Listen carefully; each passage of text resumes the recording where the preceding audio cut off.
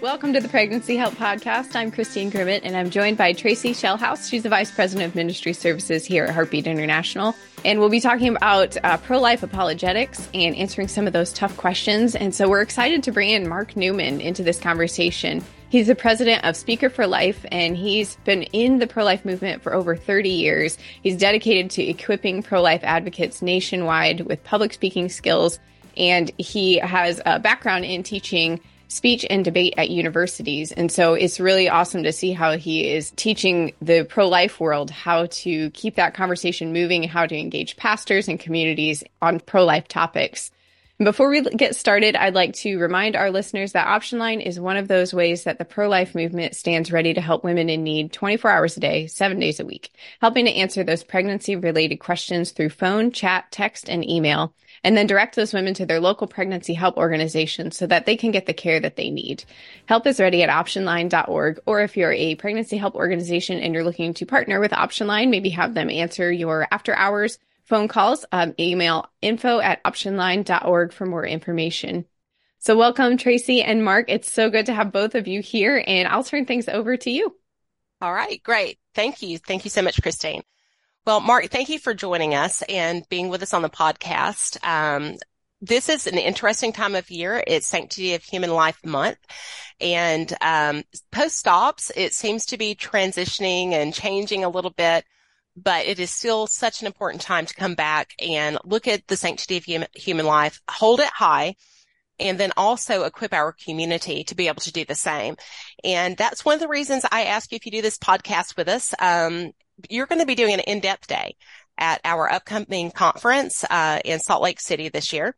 And your in-depth day will unpack so much and so much further what we're talking about today than we will be able to do during this podcast. But one of the unique things about the in-depth day you're doing too in a post-doc or in a post-row world is looking at how to engage pastors and how we can equip the body of Christ to be voices for life. And I think that is so powerful. And so I wanted to have you on. Let's talk a bit about, pastors engaging the church and, your passion. And so as Chrissy mentioned, you've been in the movement for more than 3 decades. And yeah. I personally know you as a friend and someone that I know is a friend for pregnancy help because you and I, over the years when I was a CEO, worked together and you did a lot of great things for my community and some of them even on your dime, because you believe so strongly in what you're doing. And if you don't mind, just share a little bit about your passion and then we'll jump into this. I got started in the pro-life movement a long time ago. I was just the director of speech and debate at the University of California at Irvine. Didn't know anything at all about abortion, didn't know anything about the pregnancy help movement, didn't even know it existed. And then an associate pastor of mine took 1 year's leave of absence to become the director of this weird thing called a crisis pregnancy center, which is what they used to call them back in the day, and asked me to come out and train his people. And I said, well, sure, I can come out and teach your people platform speaking skills, but I don't know anything about your industry. Can you just send me some material? And he did. And it was a massive eye-opener for me. And I would say probably within a year and a half, about 90% of all of the extracurricular training work that I was doing, outside of the classroom, was working with pregnancy centers and folks from various political parts of this community. So National Right to Life and their affiliates, Americans United, all those folks. And but I'd still say probably 80% even of that was probably pregnancy help organizations. That's where my heart's kind of always been since the very beginning. My kids were folding newsletters at our local pregnancy center, as soon as they could, physically do it. We've been involved for a real, real long time because we recognize that all human lives have value. And it seems almost incomprehensible to me that we live in a nation that can't recognize that, even though all of the scientific and moral arguments point in that direction. Well, Marc, something that I find really interesting in what you just shared is the way you got involved and became aware of the pregnancy help movement was by having someone reach out to you and say, hey, will you come train us? Will you teach us how to speak? Will you teach us how to share the truth of this? And yet we have so many now that have the platform and are not using it. They're not speaking up. And there's probably lots of reasons as to why we have some churches, and pastors who are pro-life. They do believe in the sanctity of human life, but they're not being voices for life. So I know that you do a lot of training. You train a lot of speakers. You train those in the movement that are working in pregnancy help to speak.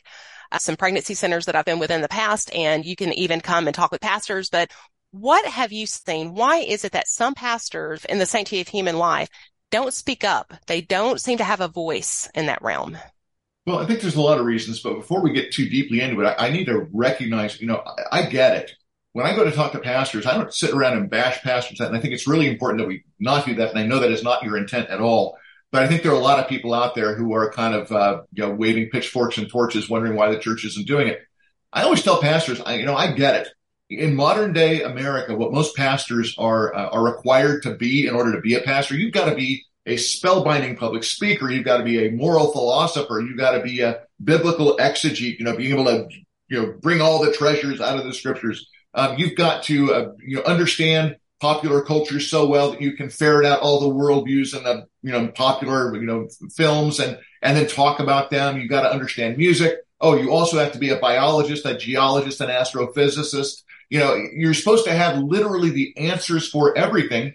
And the internet is populated by millions of people who have as their one job to focus on one narrow area and attack the church. And you are supposed to be the person who's got the answer to all of them. And so when we come in and say, hey, how come you're not talking about this? I think to a lot of pastors, it feels like we are just putting another brick on their load. And so that's one of the things I let them know. I get it, but I try to explain to most pastors is that abortion is not like these other issues that are floating out there, right? Pastors think that every 501c3 just wants time in their pulpit. I tell them this isn't like that. Abortion's not like those other issues. When people get it wrong on abortion, human beings die and other human beings are scarred. So I've identified what I think are 8 reasons why most pastors don't talk about abortion from the pulpit. 6 of them I refer to as spoken, 2 of them are unspoken. The first one is, there's some pastors out there that don't think that abortion is sinful at all. As a matter of fact, there's research out there that demonstrates that at some churches, the pastoral staff will drive a woman down to an abortion clinic. So that happens. Now, for most of the people I speak to, that would not be the case. But we need to understand that there's a large contingent, particularly in the American mainstream churches, that they don't have a problem with abortion one bit. As a matter of fact, they've got pastors, Planned Parenthood's got their own clergy staff that goes out and performs blessings on abortion facilities. So that's one reason. The other ones are things like, it's just too political. We only preach about the gospel here. We don't talk about anything that's politics. It's too divisive. If I talk about it, it's going to divide my people up into camps. If I talk about it, I know I've got post-aborted women in my congregation. If I talk about abortion, it's going to hurt my congregants. Some people say, it's just unnecessary because, I'm just so good from the pulpit that none of my people ever even get pregnant outside of wedlock. You'd be surprised to believe that there are some pastors who really think that. And then another one is there. It's a checkbox thing. I already preached about abortion. Well, yeah, 4 or 5 years ago. So these are the unspoken or the spoken reasons. These are things I've actually heard pastors say. Then there are a couple of unspoken reasons, and one of them is ignorance, and that relates a little bit to how we open this whole thing up.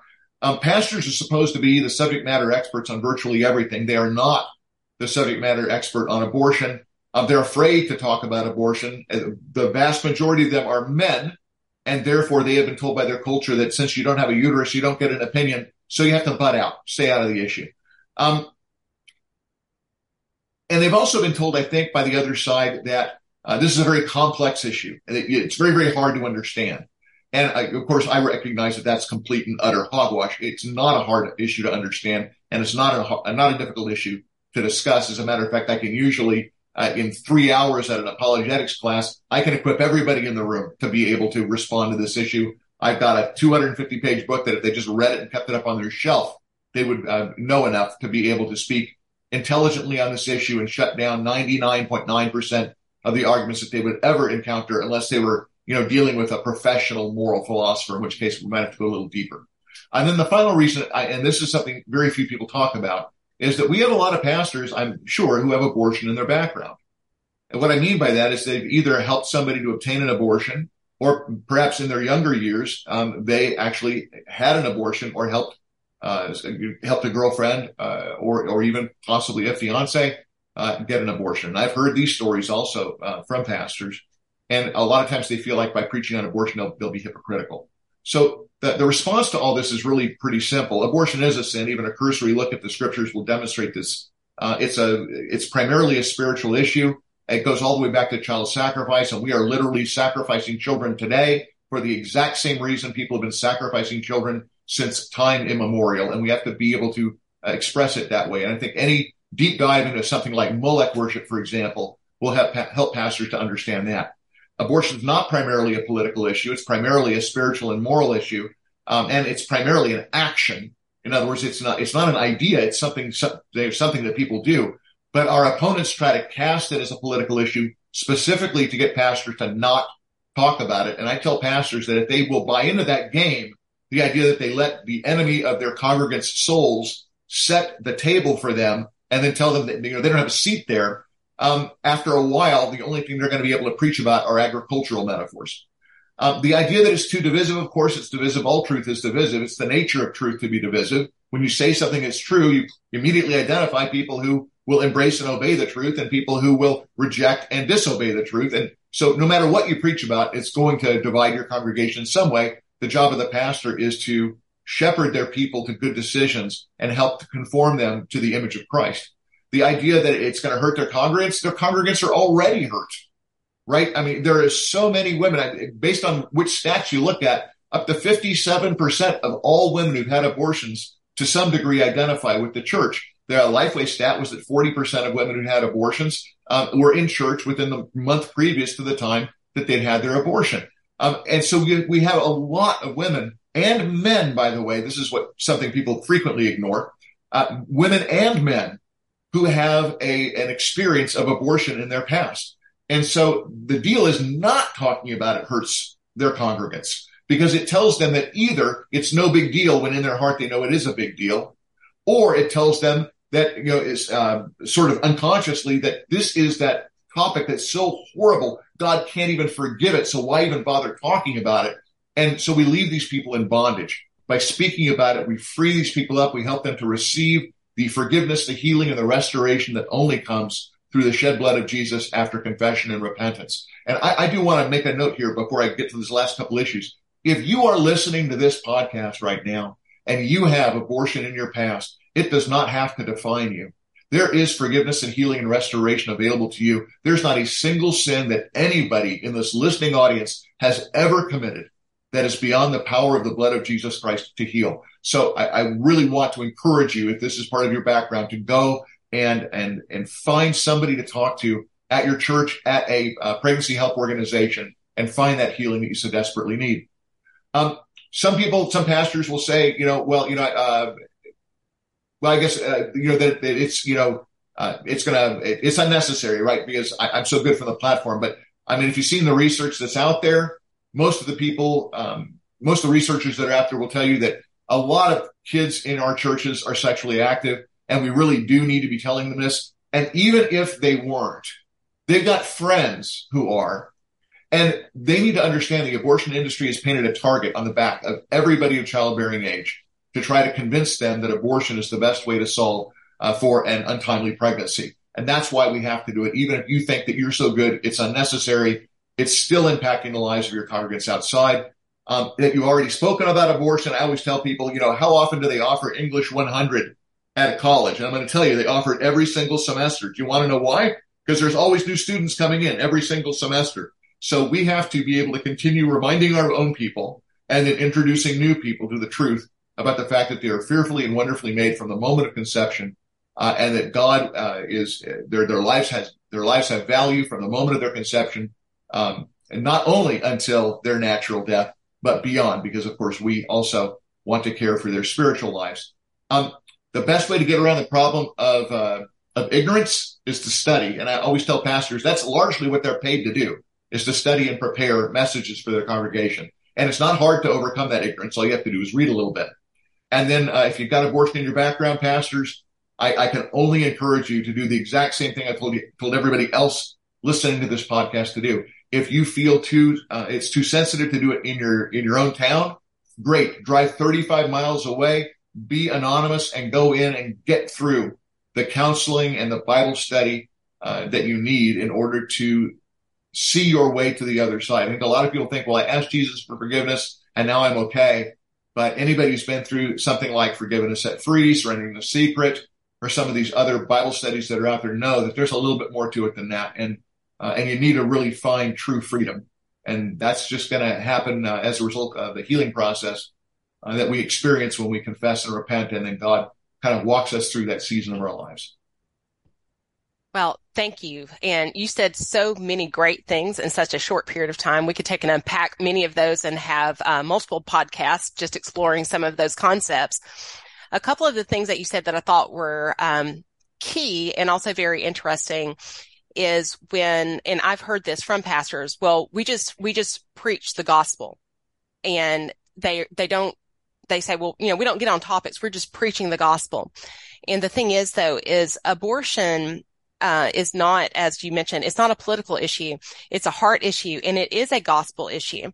Yes. And if you are preaching the gospel of life, it's important that we understand that we are preaching the gospel, and the opportunity for all. And so to me, I think that abortion, and the sanctity of life is definitely a gospel issue. It's a gospel of life issue. Well, there's two things there, Tracy. One of them is, for many women and men in America, the greatest barrier between them and the cross of Jesus Christ is the body of their unborn child. They don't know how to get around it. They just think it's something so horrible it can't be amended. And so when we don't talk about it from the pulpit, we actually solidify that idea. Number two, in the Great Commission, Jesus tells us to go out and make disciples. And he says baptize them, but he also says to teach them to obey all that I've commanded you.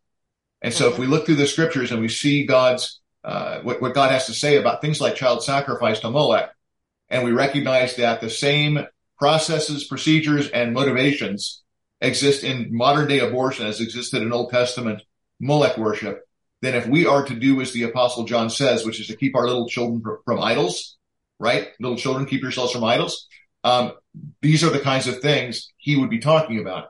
We don't want people to be engaging in ungodly child sacrifice, and we have to start talking about it that way. Absolutely. And something else you mentioned when you're talking about pastors being afraid to speak because they're afraid that they're going to offend someone or that someone is going to feel hurt or judged. I think it's also important to understand that there is an aspect of prevention in preaching the gospel.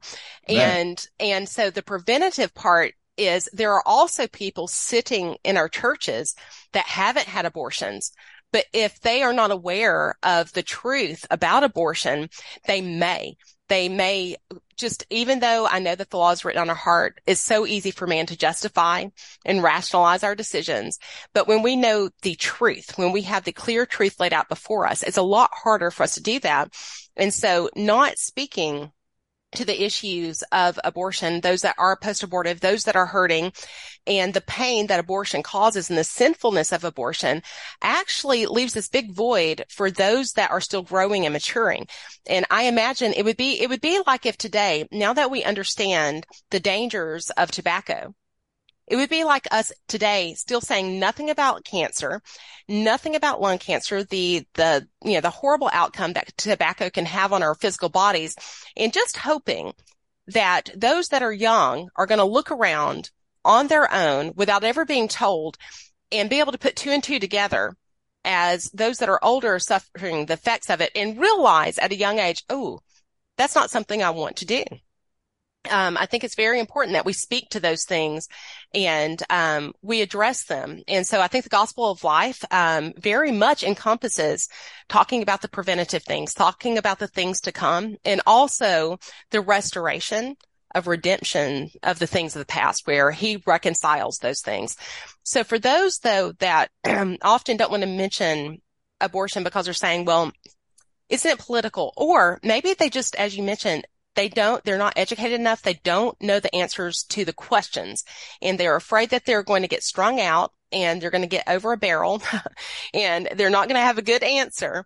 Some of the things that come to mind that I know that I have heard in arguments, even as I've done some debate and presentations, is, but, abortion is a human rights issue. It's a liberty issue. Shouldn't women have the right to choose? What is your response to that? Well, it's the same kind of thing when people say that abortion is a healthcare issue. And my response is that abortion is healthcare in the same way that human slavery is asset management. In other words, what you're doing is you're taking other human beings out of the equation and only looking at it from your own personal perspective. Before I get too deeply into that, I want to comment briefly on what you just mentioned, which is a lot of pastors don't understand that abortion for most women is not something. You don't have 18-year-old girls sitting around all day going, gosh, if I were to get pregnant, I'd just have an abortion. I'm going to go find out more about this whole abortion thing because, I might want to have one sometime in the future. Abortion for most women and for most men is an impulse buy. And so if they are not carefully grounded in the truth long before the event occurs where they become pregnant, then that's where people get in a lot of trouble. So one of our jobs as people who teach and preach the gospel is to ground our people in the truth so that when something unfortunate, I call them untimely pregnancies. I hate the idea of unplanned pregnancies because frankly, I think the vast majority of pregnancies are unplanned. But they are untimely, not at a good time for that woman, she thinks, to be pregnant. And so that's when the abortion industry swoops in and says, oh, we can solve your problem right now. Make a decision. Give us your money. Go down the hall. Have an abortion. Take these pills. We have to ground our people so they know what is true up front. But no, there are people out there saying, well, it's a women's rights issue. It's a healthcare issue. And my response is always, okay, I'm sorry, what's a healthcare issue? Abortion. Okay, what exactly is an abortion? And as soon as people define what an abortion really is, not the kind of way that Planned Parenthood defines it, right? We're gently removing the pregnancy tissue out of your uterus, which is what Planned Parenthood's website says. But recognize the presence of another human being, and abortion is the thing you are going to do to that other human being in order to apparently get some kind of right over here. So we got to not forget about the human being that sits in the middle of all of that. And that's what our opponents would greatly like us to do, is to act as if that human being doesn't exist. When the fact is that science knows that it exists. Planned Parenthood used to teach that human being exists. And I do find it really funny when I do give out some of these pieces of evidence. Maybe we'll get to them here in a second. People will say, yeah, but that evidence is really old. It's from 1951. And my response is, well, this is what they used to teach to people as a medical fact, right? It's a scientific fact. So what new science came along? What new information did we get about the nature of the unborn that would cause them to move off of that position? I'm sorry, can I just jump into that part right now? Yeah, go for it. Okay. So I'm holding in my hands, and we're not videoing this, so you can't see it, but I'm holding in my hands two different brochures. Both of them were distributed by Planned Parenthood. One of them is all the way from 1951 called The Gift of Life. And in it, they say really clearly, if one of the male sperm meets and unites with an egg cell, a new life begins. And this was distributed by the Planned Parenthood Federation of America. And this is what they taught everybody in 1951, right? When does human life begin? When a man's sperm and a woman's egg meet. That's when it happens. And then in 1963 or early, we're not really sure on the date of this. The only thing I know is that the address on the back of the brochure does not have a zip code. So zip codes were introduced in 1963. We know it was before then. This is a brochure called Plan Your Children for Health and Happiness. It's a question and answer format about birth control. They asked the question, birth control, is it an abortion? The answer is definitely not. An abortion kills the life of a baby after it has begun. It is dangerous to your life and health. It may make you sterile so that when you want a child, you cannot have it. This is what Planned Parenthood taught everybody prior to 1970. Now, in case you're wondering if these ideas are out of date, Moore, Prasad, and Torsha, in the latest edition of their longstanding textbook, the Developing Human Clinically Oriented Embryology, this has been in multiple editions now, they describe when human life begins. And they say human development begins at fertilization when a sperm fuses with an oocyte, an egg, to form a single cell, the zygote. This highly specialized, totipotent cell capable of giving rise to any cell type, marks the beginning of each of us as a unique individual. So that's what modern day embryology teaches in medical schools. And it reflects what Planned Parenthood used to teach, but now obscures, used to teach back in 1951 and the 1960s. So the fact of the matter is the scientific evidence is clear. It's not my opinion. It's not my perspective. It's a scientific fact that human life begins at conception. But where we get into difficulties, Tracy, as I know you know, is that people will say, oh, I know it's a human being, but it's not like it's a person or anything.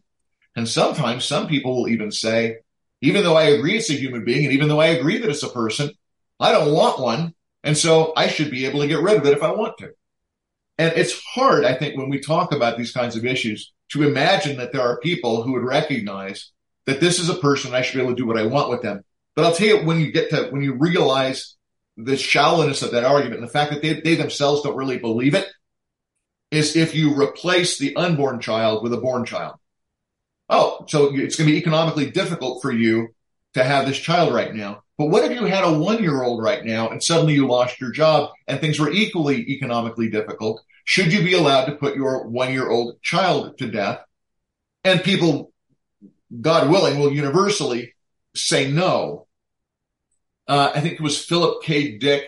He was the guy who wrote Total Recall, Minority Report. He wrote a story right after the Roe versus Wade decision. He talked about the abortion truck and how the abortion truck would come around in the neighborhoods and and if a parent didn't want their kid all the way up to the age of 12, they set a standard for what made you a human being. And that was the ability to perform higher math.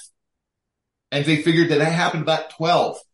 So they could come around and collect the kids up. And it's a harrowing short story, but which you can look up and Google and read. And really, when you think about it, there's no reason why that shouldn't be true. If we aren't going to have a clear, bright line distinction about when human life begins, then any other point is just arbitrarily chosen. And so, yeah, right now, most people will agree that it's at birth, but we've even seen laws now where politicians aren't even willing to step up and guarantee life even at birth. And I've got articles over here from Cipollini and Minerva that's arguing for any time past pregnancy without any definite date. You should be able to dispose of your children.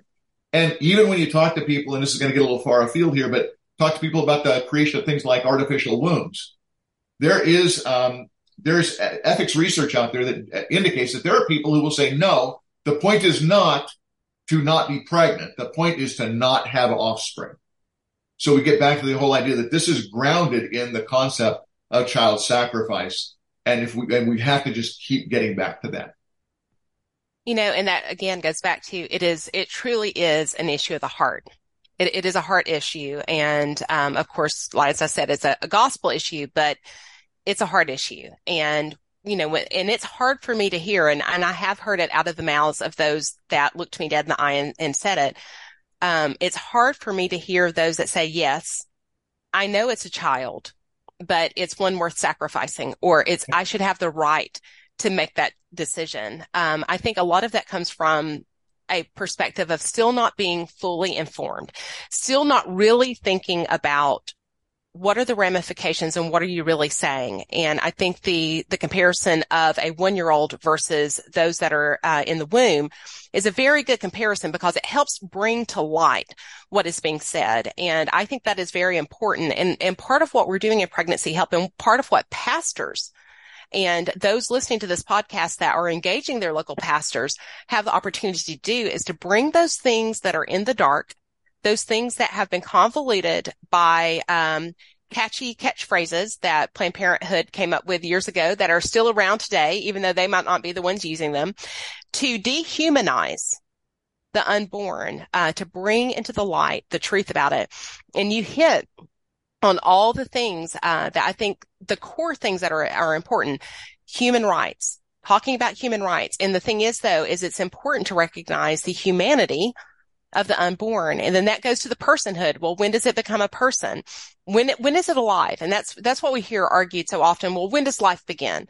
And I look at science and a simple scientific definition is life it grows, develops, and dies. And from the moment of conception, we know that growth and development is moving so quickly. I read a statistic one time that said if we grew outside the womb for 9 months at the rate that we did inside the womb, we would be like the size of like the Stay Puft Marshmallow Man from Ghostbusters at After 9 months Christmas, old. I feel like I've grown at about that rate. Yeah. Well, I think a lot of us definitely have the roles. But that being said, but the growth is, so you can't deny the development and the growth, and obviously life can end. So those that want to say, follow the science, I say, yes, let's do it. Do it. Let's follow the science. They don't want to follow the science. What they want don't. is they want to express and achieve their will. Mm-hmm. And I find it interesting. You mentioned one of the slogans that Planned Parenthood used to use. And of course, it's on the back of a lot of their material, right? Every child, a wanted child. What I find interesting about that phrase is, if they're not wanted, are they still a child? Yes. Right? They Every are. child, a wanted Mm-hmm. child. So if they're not wanted, but they're still children, and I got news for you, somebody wants those children. And you're right. People don't see the ramifications of their thought processes. Gary M. Atkinson, in an essay called The Morality of Abortion, I had the pleasure of actually meeting with and having lunch with Gary. He's a professor emeritus now. He's in retirement. At the end of his essay, he evaluates all the rationale provided for abortion on demand. And this professional philosopher concludes that if the arguments for abortion on demand actually justify abortion on demand, they are equally valid to justify involuntary euthanasia. And at the end of his essay, he says that the rational person, they will reject abortion in self-defense. And we are now, what are we seeing? More and more movement toward euthanasia. Look at our neighbor to the north up in Canada. They have the medical assistance in dying program up there that consistently gets expanded deeper and deeper. In the coming year, you don't have to be terminally ill anymore. And they're going to open it up to people whose only malady is mental illness. And they're talking about opening up to sufficiently mature minors. And all that means is that a judge is willing to rubber stamp your request. And so euthanasia is growing leaps and bounds. And it doesn't take long. But look at what social media has done to people. Imagine how easy it would be to infiltrate social media and teach young people that their current lives are not worthy to be lived, and just kill yourself. And people will start to believe that is the answer to the problems I face. And what a horrible, horrible message that would be to send to young people, that there are certain kinds of lives not worth living. So this is where you have this clear divide between the message of the gospel, which is that you are a human being created in the image of God, and therefore you are of inestimable worth. And then you have the other side that says you are nothing but a product of time plus chance plus matter, coming from nothing, going to nothing. And if your life is difficult, just end it now because it doesn't really matter. Those are the two visions we're giving to our young people today. And I'm telling you, our story, the story of the church, the story of the gospel, is so much more empowering, exciting, life-affirming than anything you're going to find out in the world. And we've got to stop being so shy about sharing it. Absolutely. And you mentioned message, and messaging. And so something that you said as you're sharing just a moment ago, you're talking about the phrase, every child a wanted child. But even if they're not wanted, the negative space of that, what is said there is still a child. It doesn't negate the fact that they're still a child. And a big part of this, as we're talking, and something that I think definitely over the years has given me a lot more confidence and empowered and emboldened me to speak up, was just the common sense side of the issue. And I think about my husband is an artist, and he has taught with me about how much harder it was when he was learning to paint the negative space. Like, you didn't actually paint like the subject, but it's doing everything behind it, all of the negative space. And I think that's an issue that we're dealing with here. What he said is painting the negative space took so much more work. It took more time. It took more concentration and delving into, and we have for a long time been focused on abortion. The negative space is what has been unsaid for decades that we now see coming to light, being euthanasia, being that just the lack of regard for human life, of those who are, changing reality you know, changing definitions and all those kinds of things, those that are just not recognizing human life. But when you don't address the negative space, when you don't address the ramifications of what the subject is, which has been for, 50 years, abortion, then some of those other things continue to develop in the background. And I think common sense is a really easy way to handle that and to ask those questions. Well, does a child not being a wanted child, and wanted being by their definition, not ours, but does a child being a wanted child in any way make it less of a child? There's a syllogism that you often share that I love. Would you just, because it's so good, it's so sweet to the point. And I think when you're going back talking about children and, and at what age, do they understand mathematics and those kinds of things? What I love about the syllogism that you share, it is something that no matter the age, I think everyone can get it. Would you mind sharing that with us? Sure. Yeah, I would love to take credit for this, but Stephen Schwartz is the person who actually put this thing together. He's a philosopher who wrote a book, and Scott Klusendorf has been instrumental in sharing this nationwide. But it's just, it is right. People think the abortion issue is so terribly complex. There's no way I can possibly master it. You can in 3 simple sentences.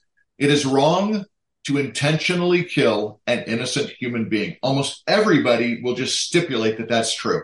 It's wrong to intentionally kill an innocent human being. Abortion intentionally kills an innocent human being. Therefore, abortion is wrong. This is a form of a syllogism, right? Just like the old one you're familiar with, which is, all men are mortal. Socrates is a man. Therefore, Socrates is mortal, right? It's wrong to intentionally kill an innocent human being. And if we can agree that that's true, and then if I can prove to you that abortion intentionally kills an innocent human being, therefore abortion is wrong. Well, we just have done that just in the short period of time we've been together. I've proven to you that human life begins at conception. Not only, by the way, did I cite anything from the National Right to Life? No. I cited from an embryology textbook and from a pamphlet that was distributed by Planned Parenthood in 1951.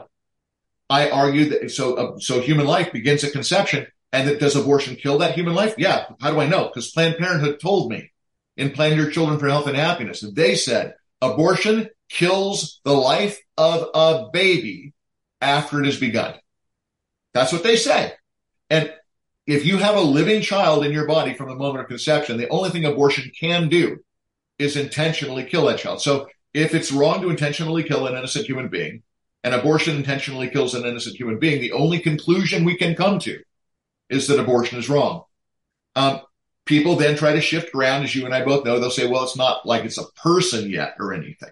It's too young to be a person.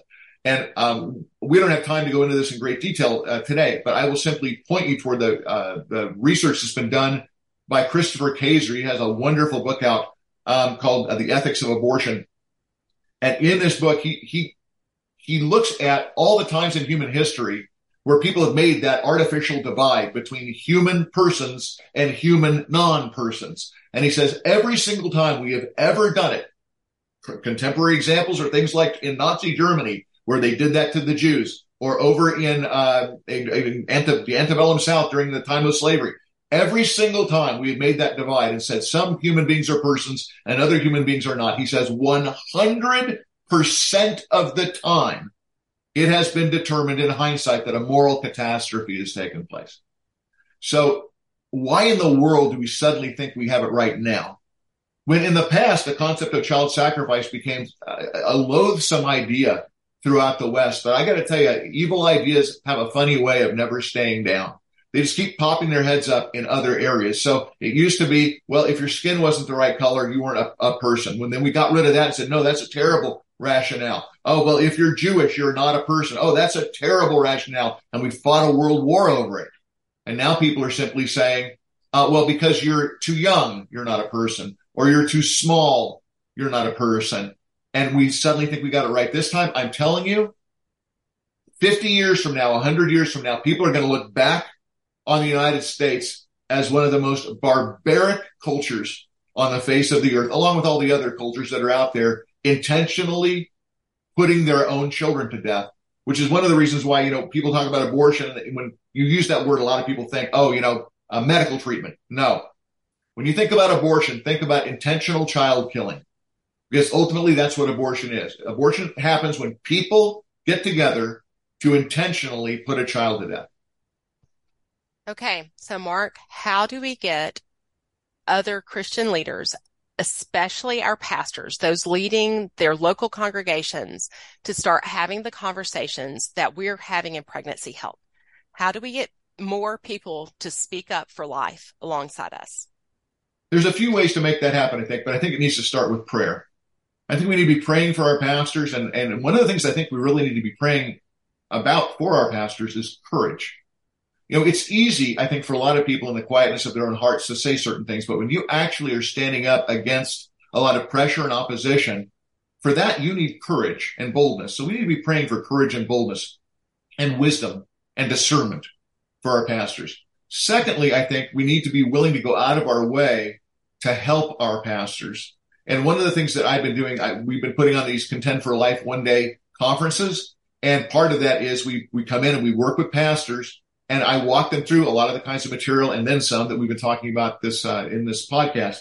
So my job is to then equip the pastors. If you're afraid to speak because you don't know, well, I'm going to help you to know. If you're afraid to speak because you have abortion in your background, I'm going to show you how to find that healing and forgiveness you're looking for. So we train and equip pastors, and we give them the scientific, the moral, and the biblical knowledge necessary to be able to preach effectively and compassionately on this issue, right? A lot of pastors are afraid, I don't want to hurt my congregants. We want to show them how you're going to help your congregants and not hurt them.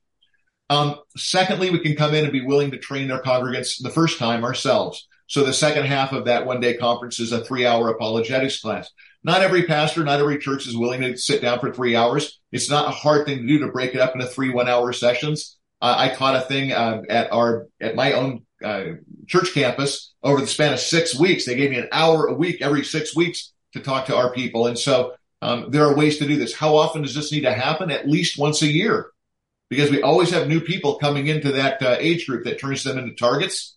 So we've got to be able to help them to understand that. I mean, how often do you preach the gospel? Just once? I preached about it 4 years ago. No, you keep bringing it up because people keep coming in and they keep needing it. How often do we need to be impressing upon our people the sanctity of human life? I think intentionally, at least once a year, and then peripherally throughout the year. And every time you come across a scripture passage that talks about things like mothers, fathers, children, murder, idolatry, these are all times when we could be talking about this. I think back in the book of Proverbs to the writer of Proverbs addressing the young man who's finding his way into adultery. And you'll notice if you look carefully at that passage, there are 7 different times that kid could have stopped before he fell all the way in. We need to recognize we have people in our congregation at various places along that path. And we need to be yelling stop all along the way to keep them from taking that final step that ends the life of an unborn child. And as we talked about earlier, Tracy, if the church doesn't do it, I mean, who is going to do it? So at these sessions, a lot of times I'll ask the pastors, and I tell them this is the audience participation part. So you listening to the podcast, feel free to speak along to your radio or to your device. If we will not teach people about the sanctity of human life and what abortion does to the bodies of unborn children and in the lives of the men, the women, and the doctors who take part in abortion, if we don't speak up about it, do you think that the federal government is going to step in and they're going to teach our people about the sanctity of human life? Okay, no. Do you think that the medical community is going to step in? And I have news for you. ACOG, right, the American College of Obstetrics and Gynecologists, they are firmly in the camp of the abortionists. So at least, now I don't think that that's true about their membership as a whole, but their official voice, that's the official voice. So they're not going to do it. Do you think that the public educational establishment in America is going to do it? And I make the pastors say it, and they do. No, they're not going to do it. And do you think that mass media and social media, Hollywood and Facebook and all these other tech titans, do you think they're going to do it? And the answer is no, they won't do it. So the bottom line is, if we will not speak up for the lives of our unborn neighbors, and that's, by the way, that is the definition, I would say, of loving your neighbor as yourself, is to speak up for them when they're being carted off to slaughter. If we won't do it, who will? And the answer is, if we don't do it, no one will. And so it falls to us to lead the way and teach people the truth. And like I said, we've got all the scientific and moral and in the church biblical evidence in order to be able to do this very effectively. So we ought not be shy about doing it, because it not only saves the lives of our unborn neighbors, but it protects the souls of the men and the women in our churches. And I think that can spread out into a community and help to make us a more life-affirming nation. Absolutely.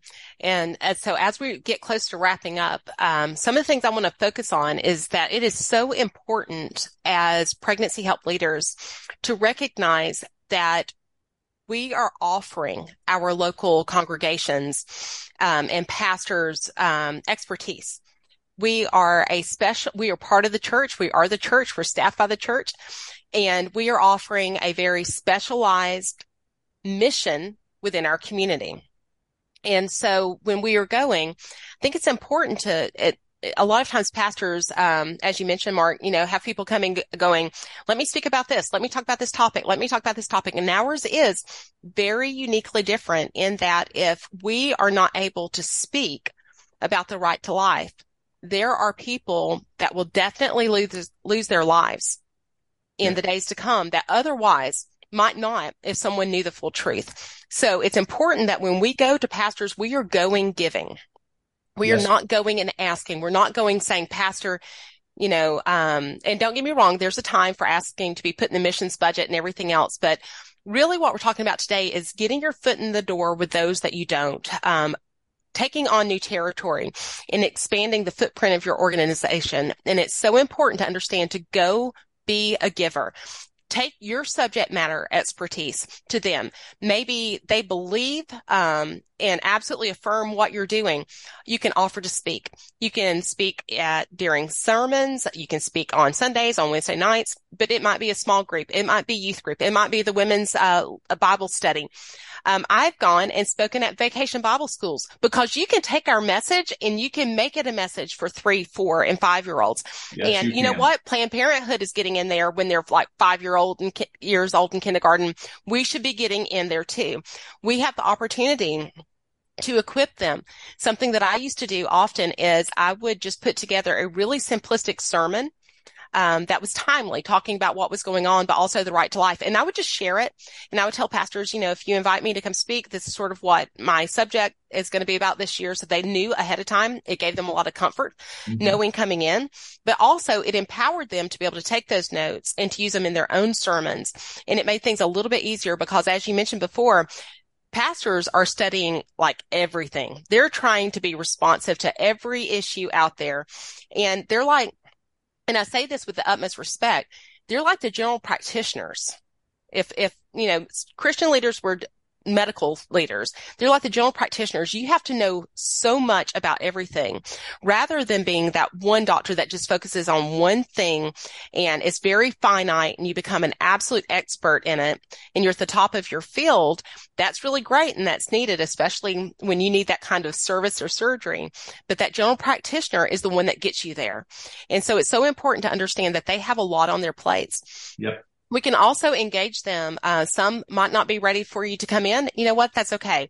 Would they be willing, if they're supportive of the mission, to do a baby bottle boomerang or maybe have a sponsor a table at the banquet?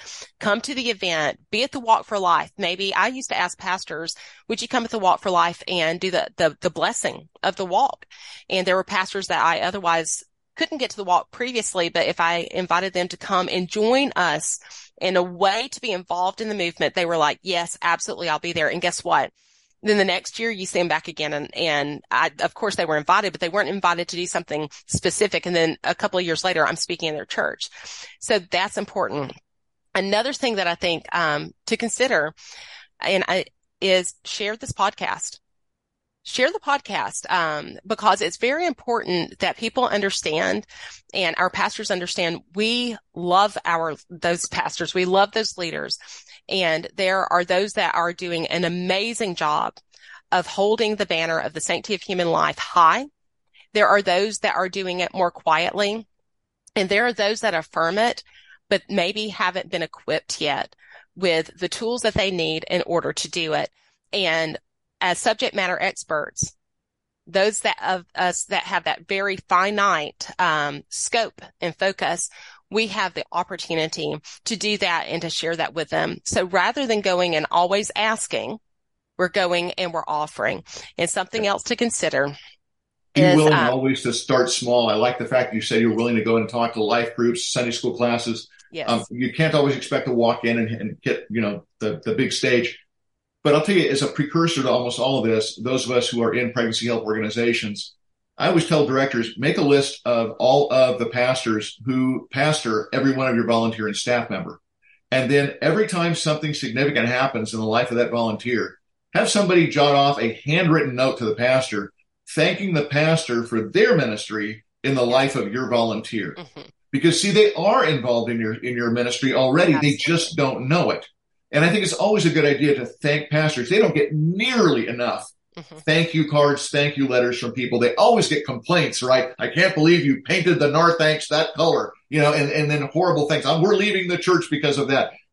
They don't get enough support. So I think that's a good idea. I also tell folks all the time, especially if you are a pregnancy center or a clinic director within the sound of my voice, please don't thank your staff and volunteers at your banquet. I know that sounds heretical, but I'm going to tell you why, because almost nobody at the banquet knows who they are. No, go to each and every one of the churches they're at, talk to the pastor, say, hey, can we recognize our volunteer from the platform of your church during announcements? I promise I won't take more than 60 seconds and prove it.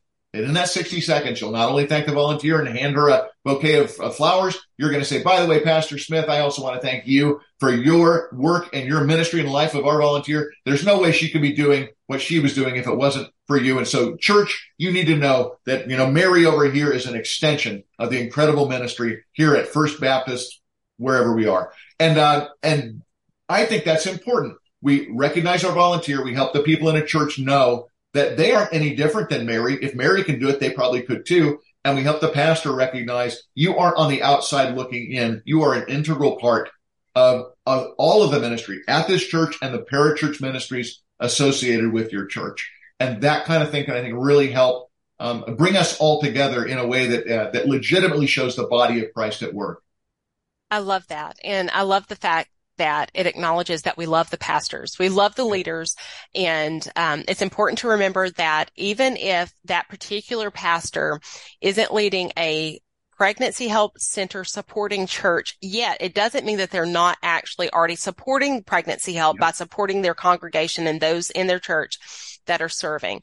So with that, as we acknowledge that we love the body of Christ, we love the team that the Lord has called us to be a part of to advance this mission forward.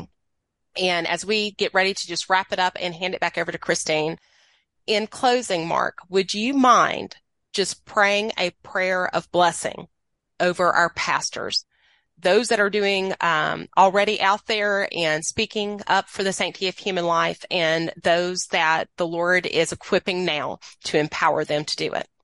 Sure. Father in heaven, I'd just like to lift up the body of Christ to you as we sit here in battle against forces of darkness that want to extinguish the lives of these little children that you've created. I lift up our pastors who are themselves, Father, frequently just overwhelmed by an avalanche of information that comes their way. They feel pressed on every side by the culture, by science, by education, by the government. Sometimes I can understand that they would begin to feel like they're just never going to find their way to the surface. Father, I pray for our pastors that you will embolden them, strengthen them, encourage them, and help them to understand that this battle is about eternal things. And there are only two eternal things on this planet. One is the Word of God, and the other is other human beings. And so we need to press in your Word, and then we need to stand in the gap to protect the lives of human beings. And that includes unborn children still in the wombs of their mothers, where they are being fearfully and wonderfully made by you. Father, I pray that you will help pastors to recognize the resources that they have in their area pregnancy help organizations. I pray that you will give them the humility to know when they are in need. And I pray that you will give them the grace and mercy necessary to just step out with courage, Father, to ask for the help and then being willing to receive it. So, Father, I just pray for all those in the pregnancy help movement that they will stand at the ready to help.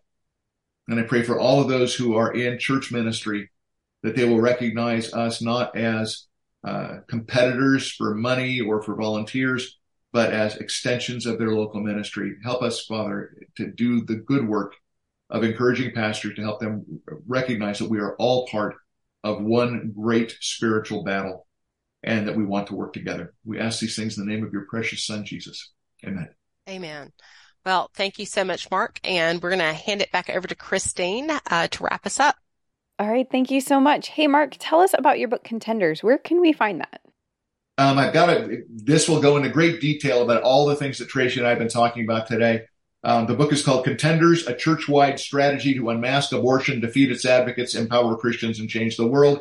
But if you just go to Amazon or to Books A Million or to Barnes & Noble or anywhere you get your books and just type in the word Contenders and Marc Newman, spell my name with a C, M-A-R-C, it should pop right up. This is a book that is designed to equip people in the church who are messengers. So whether you are currently a messenger or you'd like to become a messenger, it will not only teach you all of the arguments that you need to make, it will teach you how to craft messages to be able to deliver to people in small group Sunday school classes, the very kinds of things Tracy and I have just been talking about. And if you want to take it further out into the public sphere, and it will show you the next steps that we need to engage in order to create campuses that value life, but also which influence our communities to make our community's life affirming. Because I honestly believe this is, I'm working on a follow-up right now, a book called Pivot. I believe this is going to be a regional battle, not a state-by-state battle. And so the more voices we have that are adequately equipped, the better off we are. So the book is Contenders, and you can pick it up anywhere you can pick up a book. Thanks, Mark. Highly recommend that book. And as Tracy mentioned, share this podcast. Let's get the word out. I know we're publishing this in time for you to help prepare for Sanctity of Human Life Sunday. But if you're listening to this months later, years later, whenever you happen to come upon this episode, it's a good time to be talking about life issues. So I hope that conversation keeps going year round. And I hope that you feel a little more equipped and are taking good notes and are ready to have those conversations in your churches and in your communities. So with that, thanks for listening to this episode of the Pregnancy Help Podcast.